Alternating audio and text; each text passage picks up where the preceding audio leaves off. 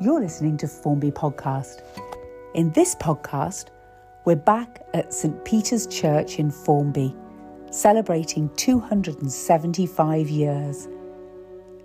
Tonight, Professor Sally Sheard from the University of Liverpool, who specialises in modern history, has put together some facts and figures on Formby. The title, Formby Health History, From Cradle to Grave.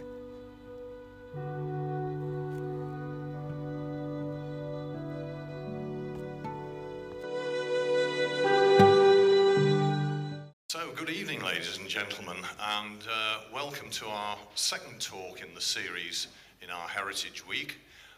We had an overview of the history of Formby yesterday with John Phillips, and tonight we're having a slightly more nuanced look at things in a different aspect. So it's my great pleasure to introduce you to Sally Sheard. You may think this is the lady who gives you a hymn book certain times of the month, but she's also, Sally Sheard is not just Sally Sheard, she's Professor Sally Sheard. She's a health policy analyst and historian. She's the author of several books and many papers. She is the Executive Dean of the Institute of Population Health at the University of Liverpool, and she's also the Professor of Modern History. And I could go on, but I don't want to embarrass her. So I'm going to ask Sally to come and give us this talk, which I know she's researched very thoroughly with her assistant, I believe, who's sitting on her right. And the talk is called From Cradle to Grave, Formby Health Histories. Please welcome Professor Sally Sheard.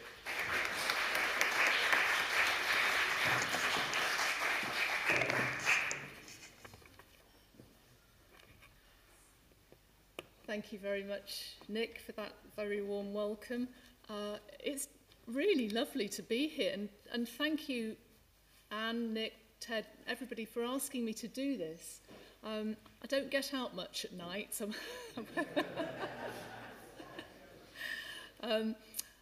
I'm going to talk hopefully for about 35-40 minutes and then give plenty of time for questions. But if you've got burning questions as I go through, please don't hesitate. Stick your hand up and we'll do questions en route. So when Nick asked if I would do this, he was quite careful in what he asked me to do. He said, I can't remember quite what your words were, Nick. It was something like, we don't want anything too high-powered. I never do anything high-powered anyway. But it was quite daunting to think how I might cover 275 years in one evening of Formby health history. So what I've done is to choose 5 key turning points, and I'm going to talk about those in detail. So as we all know, and you've seen the wonderful pictures around here, Formby used to have a church down near St Luke's. I'm not going to go over all the history that John went over yesterday, but St Peter's was built in 1746 and consecrated in 1747. And it's really hard to know how many people were living here at the time when this church was built. The first census in Britain was taken in 1801, and at that stage there were 1,044 inhabitants, and that included the Ainsdale hamlet as well. So if you think, I don't know, Anne, how many do we seat in the church? Christina's up at 400. It is about 400, isn't it? Okay. So if you imagine this church filled 2.5 times over, that is the entire population of Formby in 1746. It's a really small community. So I'm going to talk about some key turning points that I've chosen. With assistance, and I must pay great tribute to my research assistant sitting here in the front pew, Dr. John Sheard, recently retired pathologist. I'm going to talk about 1746, then I'm going to talk about 1854, which I've called new arrivals, and that's all sorts of arrivals, disease, individuals, and the railway, thereabouts. 1905 will be my next stopping point, and that's when we had freedom from Ormskirk. I'll talk about that in more detail. 1945 is such an important date because it's the end of the Second World War, but it's also the start of the planning for the National Health Service. And then my final stopping point will be 2000. I've called it New Expectations. So at each of these points, I'm going to try and do a couple of things. I'll give you a sense of how many people were in Formby, a bit of context about what it was like, and I'll talk about life expectancies and how that has changed from 1746 up to the present day. So let us start in 1746. We have the Jacobite rebellion in Scotland, and we have wars across Europe. The average life expectancy was around 41. It's hard to know because deaths weren't always very accurately recorded at that time. But we know that around 1 in 10 babies would die before their first birthday at this stage. Most of the people who lived in Formby then were farmers, fishermen.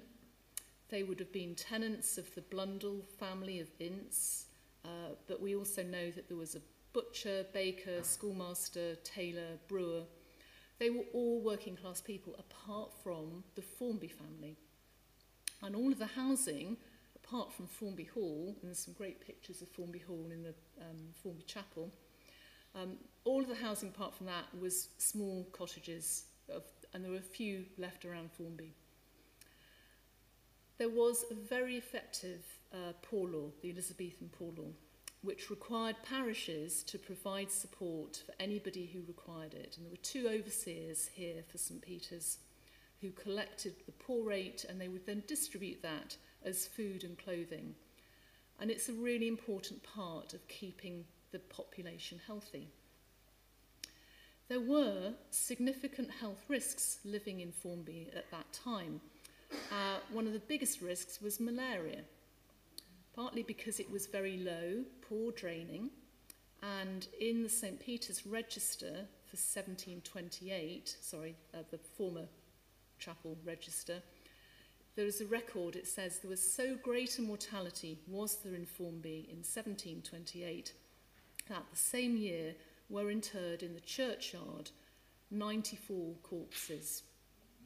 So if you think you've got such a small population and you lose 94 people in 1 year from malaria, it gives you a sense of how devastating it could be. So the first grave that we have here in the St. Peter's churchyard, I hope I've got this right. I've been poring over the grave registers on the parish website, is just outside this window here. There's actually 2 of them, which I think are related. The first one I can find dated is John Sutton, who died in 1746. So he was buried before the church was consecrated. And then there's a Jane Sutton, who's buried in 1747. So how would you have got medical care in 1746? Well, there almost certainly wasn't anybody qualified to practice medicine living here in Formby at the time. Doctors were not called doctors, they were called physicians or surgeons, or you were more likely to go and get treatment from an apothecary. The physicians were an elite group. It was very expensive to see a physician, and they were found almost exclusively in large towns like Liverpool. But the St. Peter's Register does show a surgeon barber, Henry Aspinall, who was here in 1754. And Anne and Ted, just to let you know that you'd have had an extra duty because it was quite often the clergy, more importantly the clergy's wives, who also provided basic medical advice and care.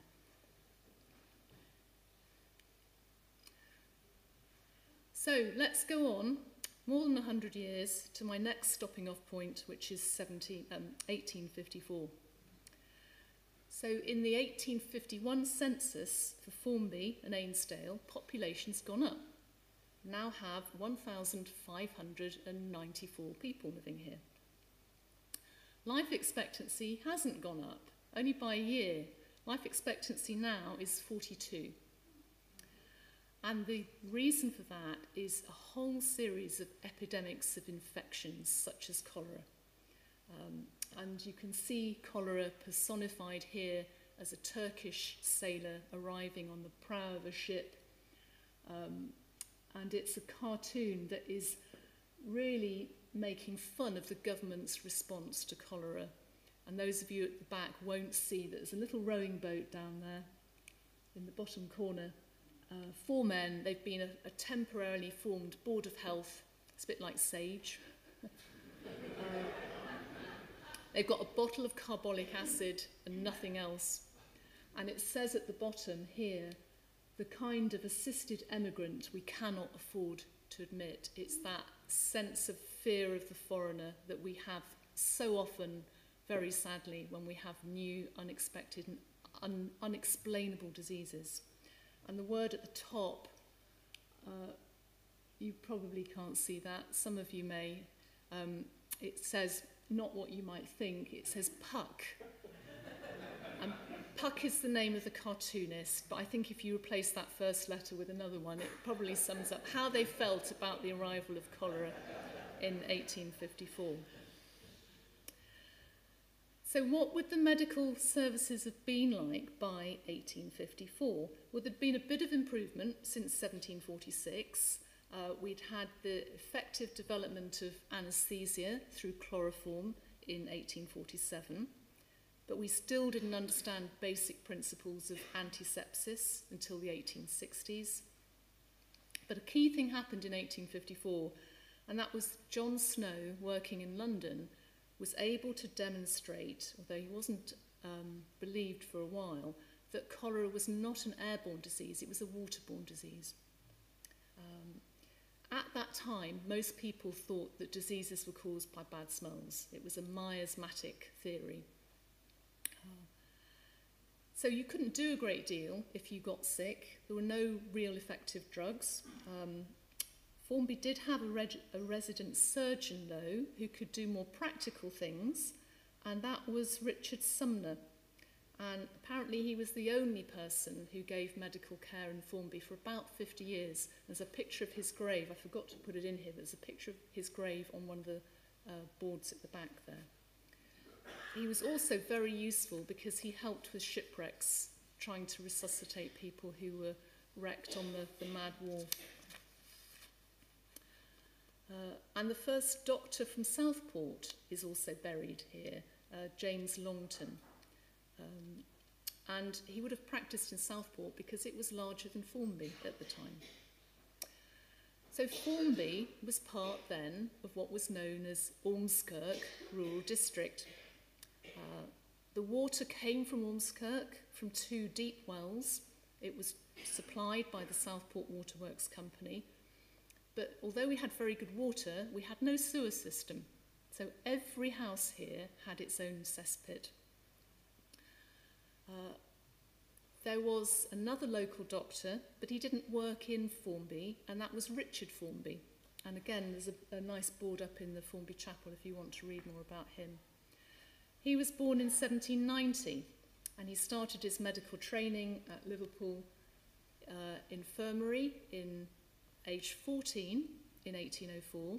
Then he went to Cambridge, became a member of the Royal College of Physicians, and came back to Liverpool to practice medicine. He's an important character because he was one of the founding fathers for Liverpool Medical School in 1834. He was also, though, complicit in an illegal trade, that of procuring human bodies for dissection. When he retired, he chose to come back to Formby, to his family, not to Formby Hall, but he built a house called Shorrock's Hill, which some of you will know. And he died there in 1865, and he's buried at St Luke's, where his Formby ancestors are buried. The poverty was a constant presence in the 19th century. But from 1834, there was a new poor law introduced. This had a much tougher eligibility regime. It stigmatised anybody who sought to have any benefit from it. And it meant if you wanted to have poor relief, you had to go into a workhouse. The workhouse that served Formby was the Ormskirk workhouse. and it opened an infirmary in 1853. And this was really much needed because a lot of the poverty, as now, also caused ill health. So I've talked about an infirmary. I've not said anything yet about hospitals. And that's because there weren't many hospitals around, and the ones that were there for care, not for cure. They were rightly feared as being gateways to death. People were very reluctant to go into hospitals in the 19th century. Oh, hang on, let me just turn that off. And they had very good reason to fear hospitals because you could pick up all sorts of extra infections while you were in there because they didn't understand how these diseases were spread. So most people, if they could afford it, would have medical care brought to them in their own homes. Other key things that happened around 1854, Formby now got the railway line functional as a stopping off point between Liverpool and Southport, which made it possible for Formby to be a commuter town. It was also a new opportunity for Formby to grow as a health resort and a bathing resort. Although I don't know if anybody here has actually tried bathing off the Formby coast. It's not something I would see as a particularly healthy activity. But Formby did appear to be healthier than Liverpool, especially if you think in terms of the smells and the fact that it's a less densely populated place, even if it did have cesspits and horses and farms and poor quality housing. But in comparison to Liverpool, it was definitely a more desirable place to live.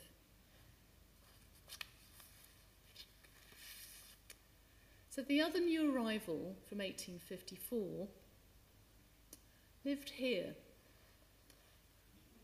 the wonderfully named Thomas Fresh, after whom Freshfield is named. Thomas Fresh was the first, what we would now call environmental health officer. And in 1854, he was given this brilliant job title of Inspector of Nuisances. So a nuisance is a legal term. It's a very ancient legal term. It means to pollute or to damage somebody else's property, quite often by water or smoke or sewage. Fresh had been born in the Lake District in 1803, but he came to Liverpool to work as an iron founder. And after that career, he then found work as a policeman in Liverpool. And at that time, the police force also acted as a watch committee, and they also oversaw the scavengers. So it was a really important job. And it was made all the more important after 1835 when Liverpool became a municipal borough. And this gave the ratepayers the opportunity to raise money through the rates to improve the sanitary environment of the town. So Fresh was appointed as Inspector of Nuisances, also Inspector of Slaughterhouses, and Inspector of Meat and Scavengers. And he reported on all sorts of activities and problems, particularly housing. Liverpool had some of the worst housing in the country, and it was called court housing. This is a good illustration here. You'd go through a really narrow entrance tunnel. It would open out into a courtyard, from which you'd have several dwellings, and each dwelling would be occupied by several families, and they were large families then, with, upwards of 6-7 children in each. There's no piped water, and the only sanitary facilities are the 2 privies at the back that you can see there that empty into a hole in the ground. And they would only be dug out about once or twice a year. So the smell would have been incredible. The flies. It is the perfect environment if you want to spread an infectious disease such as typhus or typhoid. So something had to change. And under the 1846 Sanitary Act, there were 2 more pioneering roles created. First was a medical officer of health, and that job was given to William Henry Duncan, and there's a Duncan pub in Liverpool for those of you who are familiar with the Liverpool pubs. I love this quote because it really summarises what is so desperate about the condition of living in Liverpool. And he says, "I found the whole court," that's the picture I just showed you, "inundated with fluid filth, which had oozed through the walls from 2 adjoining ash pits or cesspools, and had no means of escape in consequence of the court being below the level of the street and having no drain." Sorry, Anne and Ted, but it was quite rare, I think, because he has to mention he's found an intelligent Irishman. He said, "An intelligent Irishman who lived there told me it was in vain to attempt to keep the court clean. The stench at night," he said, "was enough to rise the roof off his skull as he lay in bed, and the court was never free from disease." So Duncan was medically qualified. He was a physician. He was powerless. He could do nothing for people who were ill in Liverpool. His colleague, James Newlands, was the borough engineer, and he could do practical things like installing water and sewer systems. But the most important one, I think, of the lot was Thomas Fresh. But if I tell you their salaries, you'll see quite how much they valued him. So Duncan was paid £750 a year. Fresh was paid £170. So Fresh worked for Liverpool Town Council until 1859. He moved out to Freshfield in 1853 and donated some of the land for Freshfield Railway Station. And he was quite a schemer. He had a lot of side deals going alongside his town council job.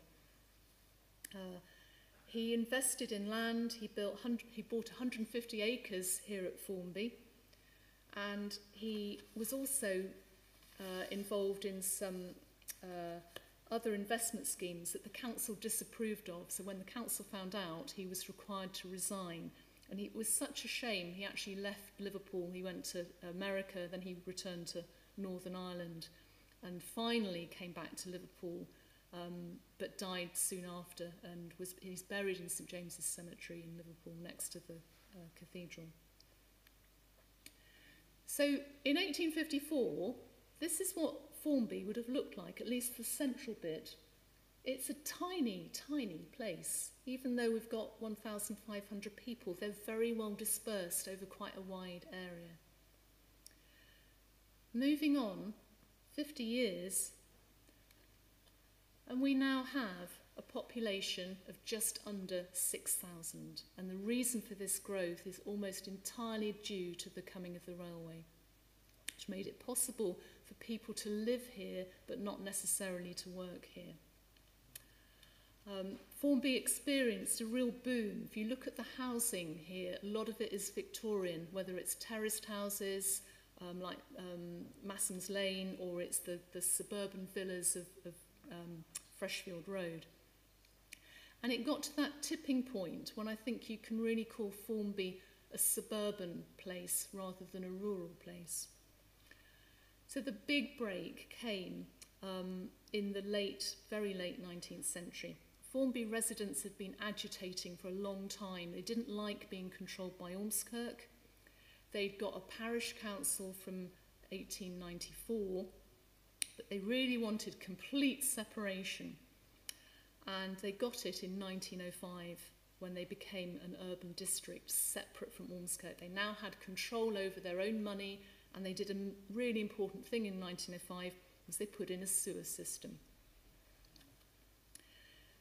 1905, the average life expectancy was still only 50.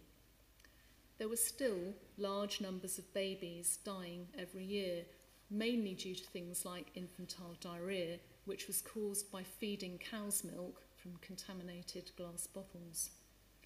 And there were a whole series of common childhood infections such as whooping cough, measles and diphtheria. And there's a very sad set of childhood deaths commemorated on one gravestone here in the graveyard. But before I talk about that, I'll talk about infantile diarrhoea, because I think that's probably what at least 2 of these children have died from.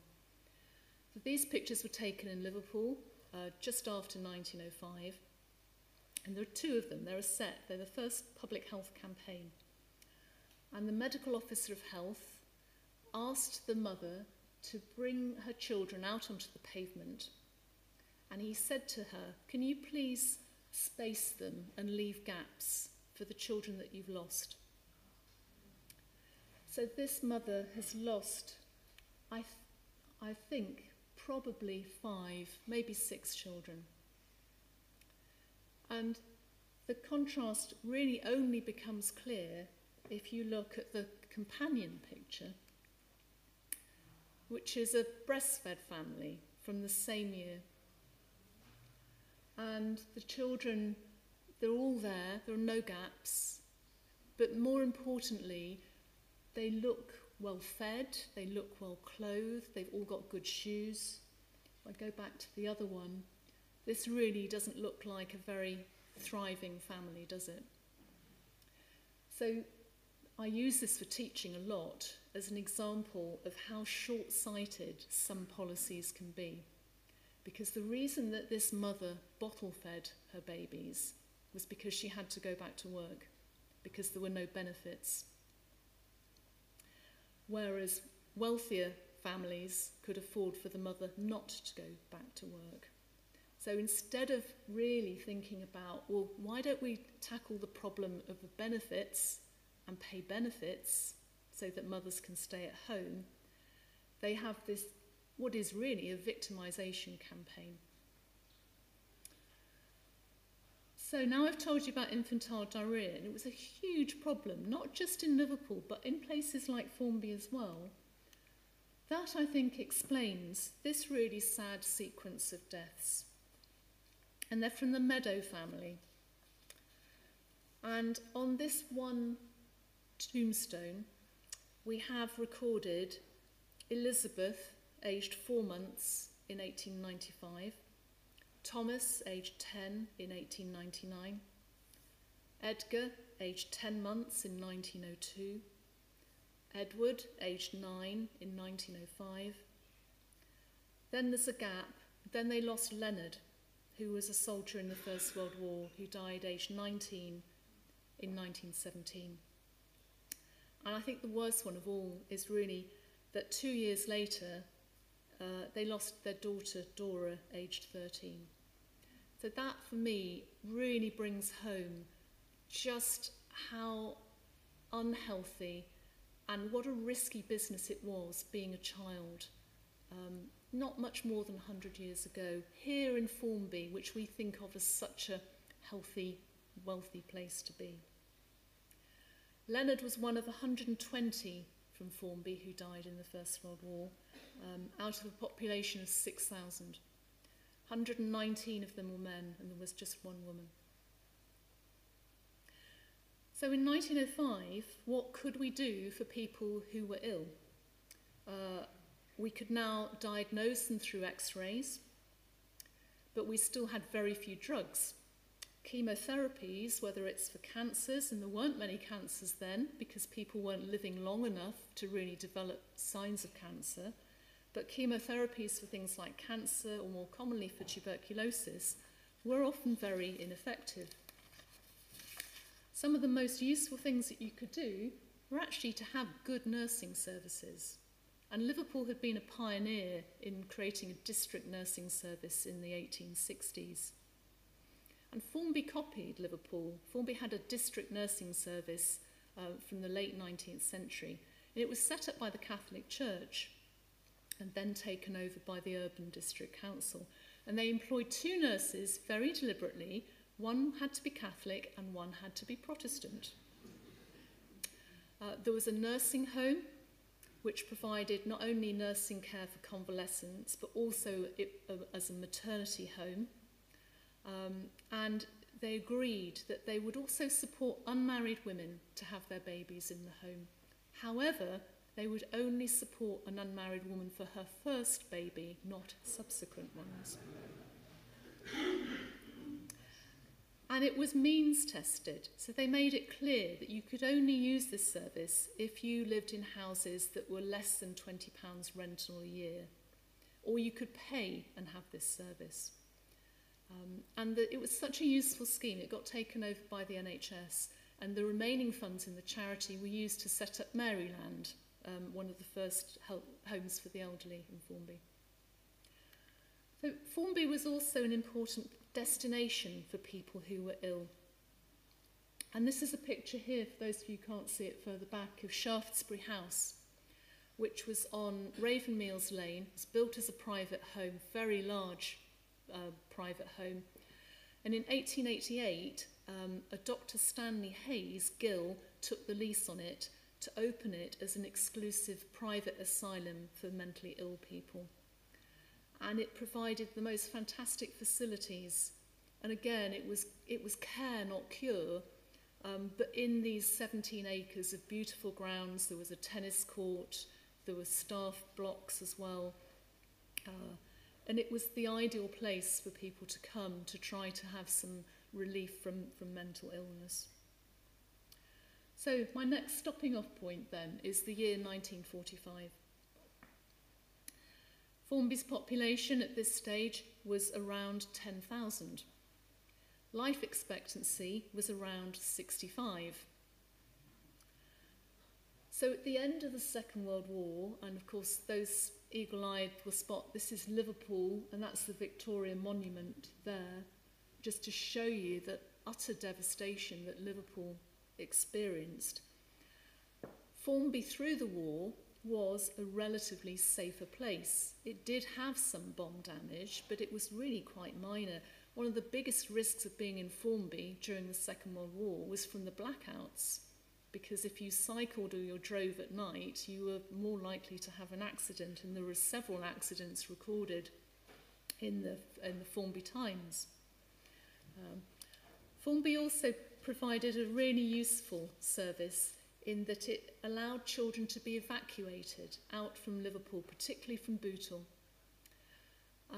And it must have been really quite an eye-opener for those children from Bootle to find themselves lodging with families here in Formby. And it worked both ways, because those families, quite often, it was their first close encounter with poverty.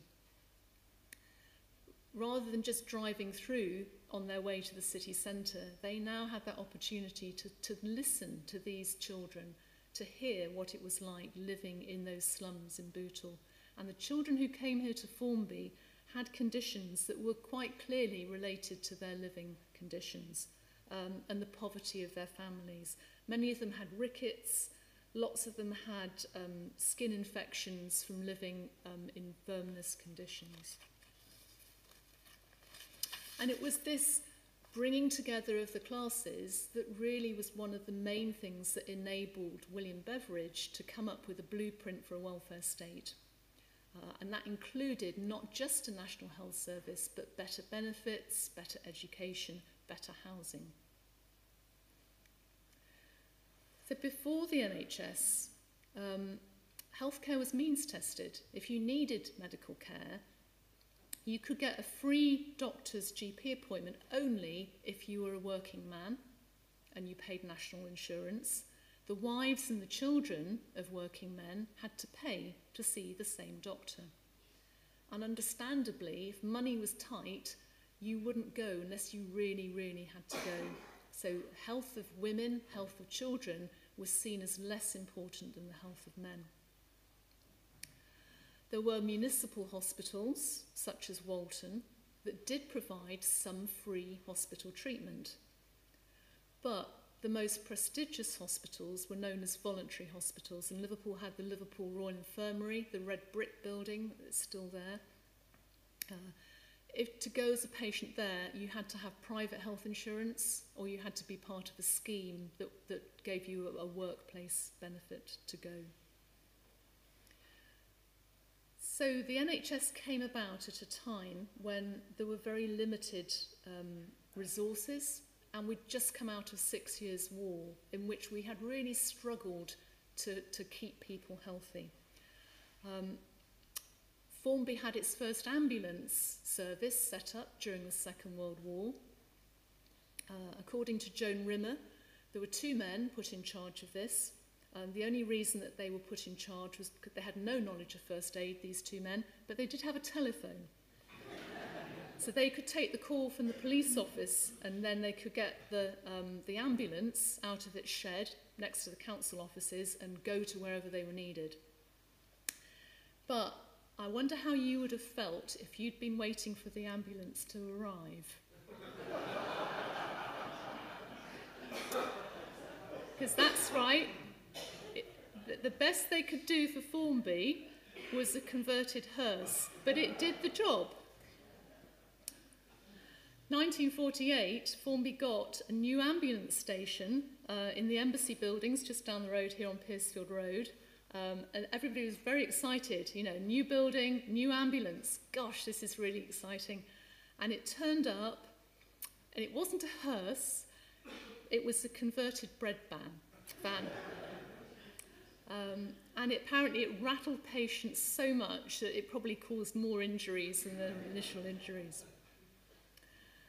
So after the Second World War, one thing that did continue, if the blackouts went, the rationing continued. Rationing of meat, sugar, petrol. It was unpopular, however, Britain got off relatively lightly. It wasn't as severe as the rationing and the malnutrition that we saw in other European countries. Formby did well because we are market gardeners. Most people could turn their hands to growing some form of fruit and veg in their own gardens, or keep a few chickens or pigs. And the diet that people had, and the fact that people walked everywhere or cycled, meant that I think in 1945, those first years after the Second World War, was probably the healthiest some of the population have ever been here in Formby.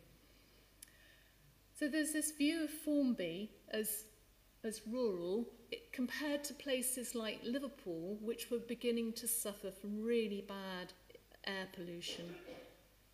The smogs in Liverpool, like London, were real pea soupers. It was due to coal burning, and until the Clean Air Act of 1956, it was almost impossible to do anything about it. A lot of the smoke pollution was acidic. It rotted the buildings, it made them look black. Apparently it rotted nylon stockings as well. So Formby was seen as a healthy place to live. If you could afford it and you could commute, it was a desirable place to be. And this is where my connection with Formby comes in. This is my great uncle, Dr. Robert Kemp, and his wife Nora, who were married just before the outbreak of the Second World War.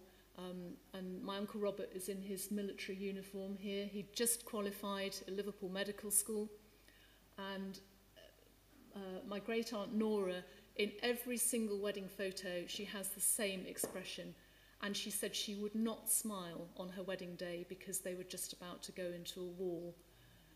So they moved to Formby just before the outbreak of the Second World War. They lived in a little cottage on Ravenmeals Lane. And then they moved on to a house on Freshfield Road. And one of the reasons they came here was because the air was so good, and because Robert could commute either to his clinics at Walton Hospital or to his consulting rooms on Rodney Street. So the NHS was a real game changer. It opened up a wider range of hospitals to everybody, no matter where you now lived. So people from Formby weren't just obliged to go to Ormskirk Hospital. They could get referrals to Southport or to Liverpool, to the specialist hospitals in Liverpool, to the Royal Infirmary. And the other key thing that changed after the war was where births took place. Up until then, birth was an almost exclusively domestic thing. And I love this picture here on the left that shows the GP visiting, baby being delivered at home, and the mother's there in the bed in the background, and the father's there as well looking at the new arrival. But progressively, it was seen as safer for women to have their babies in hospital. So can I have a show of hands? How many of you were born at home? Okay. And and everyone else born in hospital? Nursing homes. Thank you very much. Okay. So we have this transition. Nursing home is one stage up, and then the hospital is seen, and certainly seen from the 1970s, this picture here, as the preferred place for births. But what if you needed care between the cradle and the grave?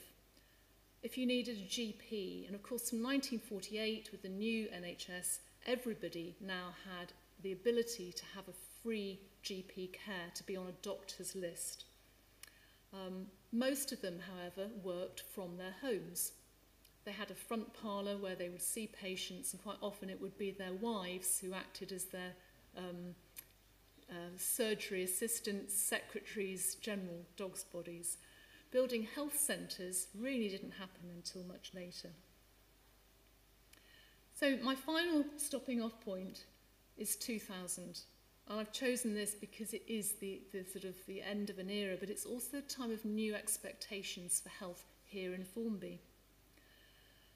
By 2001, Formby has a population of 23,586. It is an enormous place compared to the little hamlet of 1746. Life expectancy is around 77. And part of that increase is down to the success of the NHS, that now everybody can have free healthcare at the point of delivery. Formby had become part of Sefton in 1974, and that had meant a whole series of difficult negotiations about which hospital it should send most of its patients to. And the Southport and Formby District General Hospital finally opened on its new site in 1988. In 1999, there was a lot of pressure in Formby for a proper clinic that met everybody's needs, and that is the Phillips Lane Clinic. That had a £500,000 makeover with new space for baby clinics, health visitors, physiotherapists, chiropodists, and most importantly, a respiratory clinic. So by 2000, there were new concerns for health. It's not malaria now or cholera, it's asthma. And Formby had an unexplained higher rate of asthma than other parts of Merseyside, indeed one of the highest rates in the country. There were concerns in the early 2000s about alcohol consumption. There's still a few glasses left, I think, at the back. They weren't so concerned about us drinking in our homes, maybe they should have been.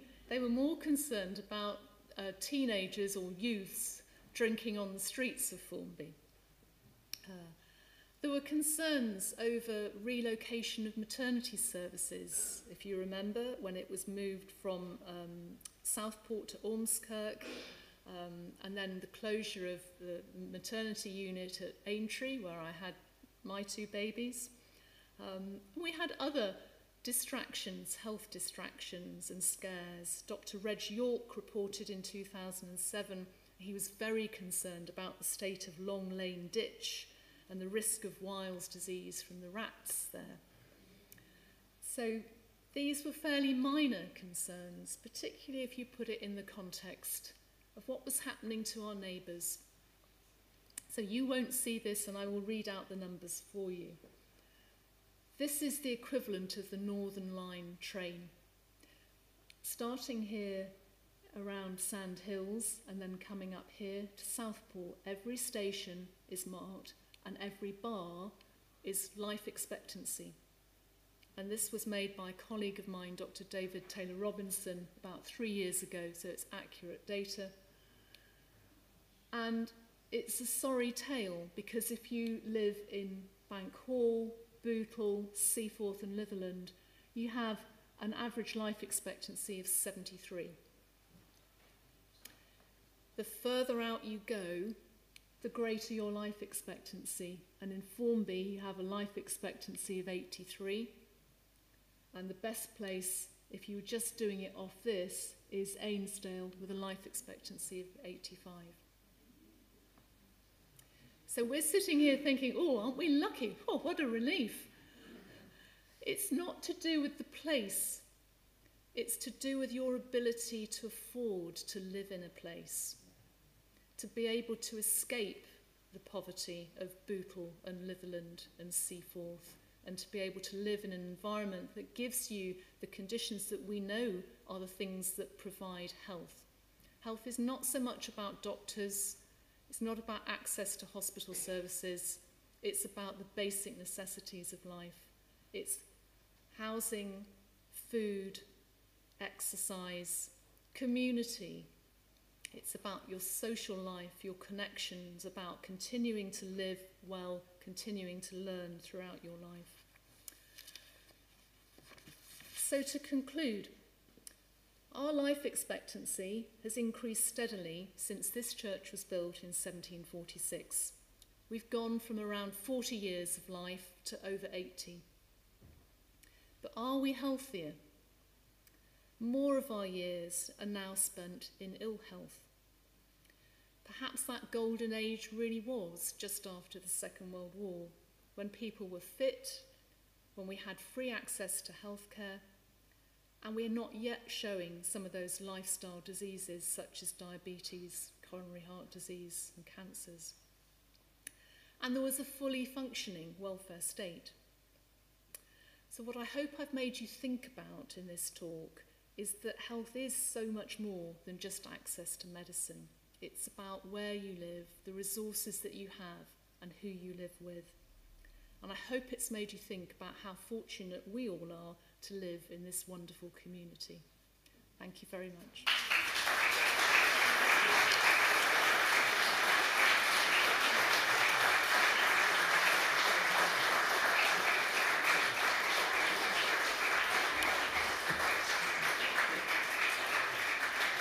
So, I promised to leave a few minutes if there were any pressing questions at the end. Ted's just gone to get the handheld mic in case you do. Ah, okay.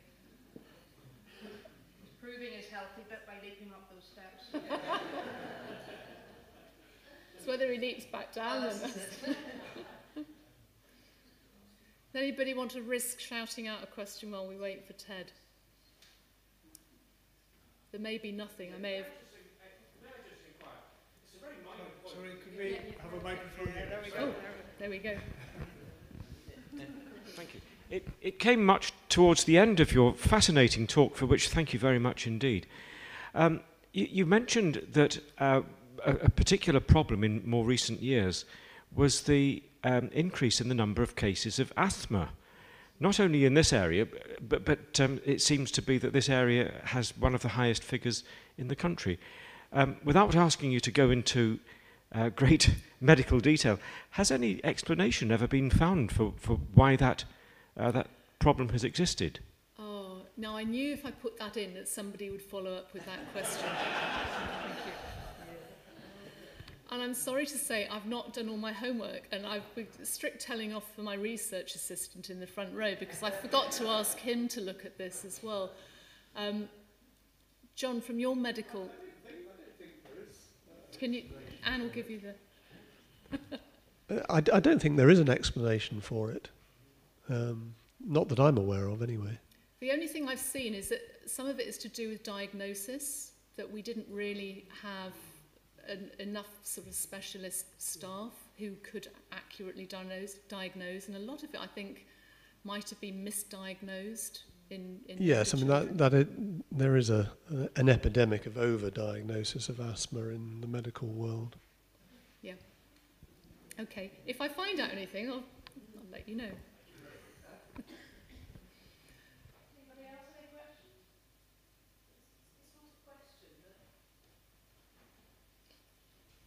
questions? It's not a question, Sally, but I just think that we of our generation are incredibly lucky to have grown up with the National Health Service.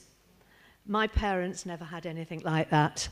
And, you know, it's just been unbelievable that people's general health and well-being has improved so much, which you probably will agree with, would you?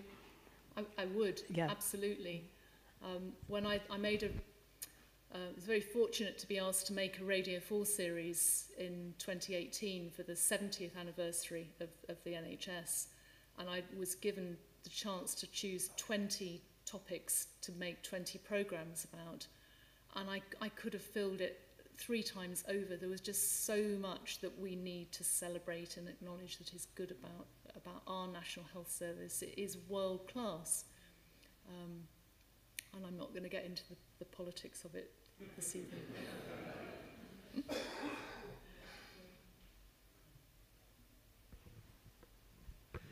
Is it a myth or is it true that one of Thomas Fresh's ventures was to bring night soil out from Liverpool to put on the asparagus fields? It's true.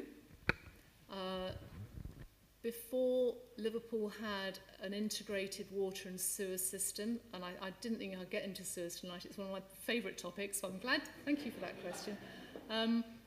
When they had to manually dig out those cesspits and privies, they had to put it somewhere, and it was a valuable resource. You know, the City Council actually was quite proud it had all of this human manure to spread. And they did have a scheme to bring it out to the areas around Liverpool, Ormskirk, up to Formby. And it's great manure, so why not use it?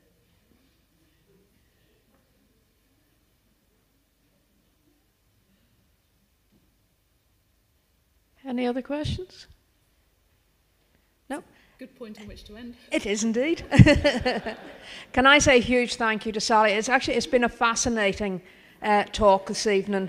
It really was, and I think we've learnt a lot. I think a lot of us knew about the Liverpool poo, but just the benefits and the development of how Formby has gone along and, with health. But thank you very much. Your research has been invaluable to us and has increased our education. So thank you very much indeed. Thank you for asking me. Thank you.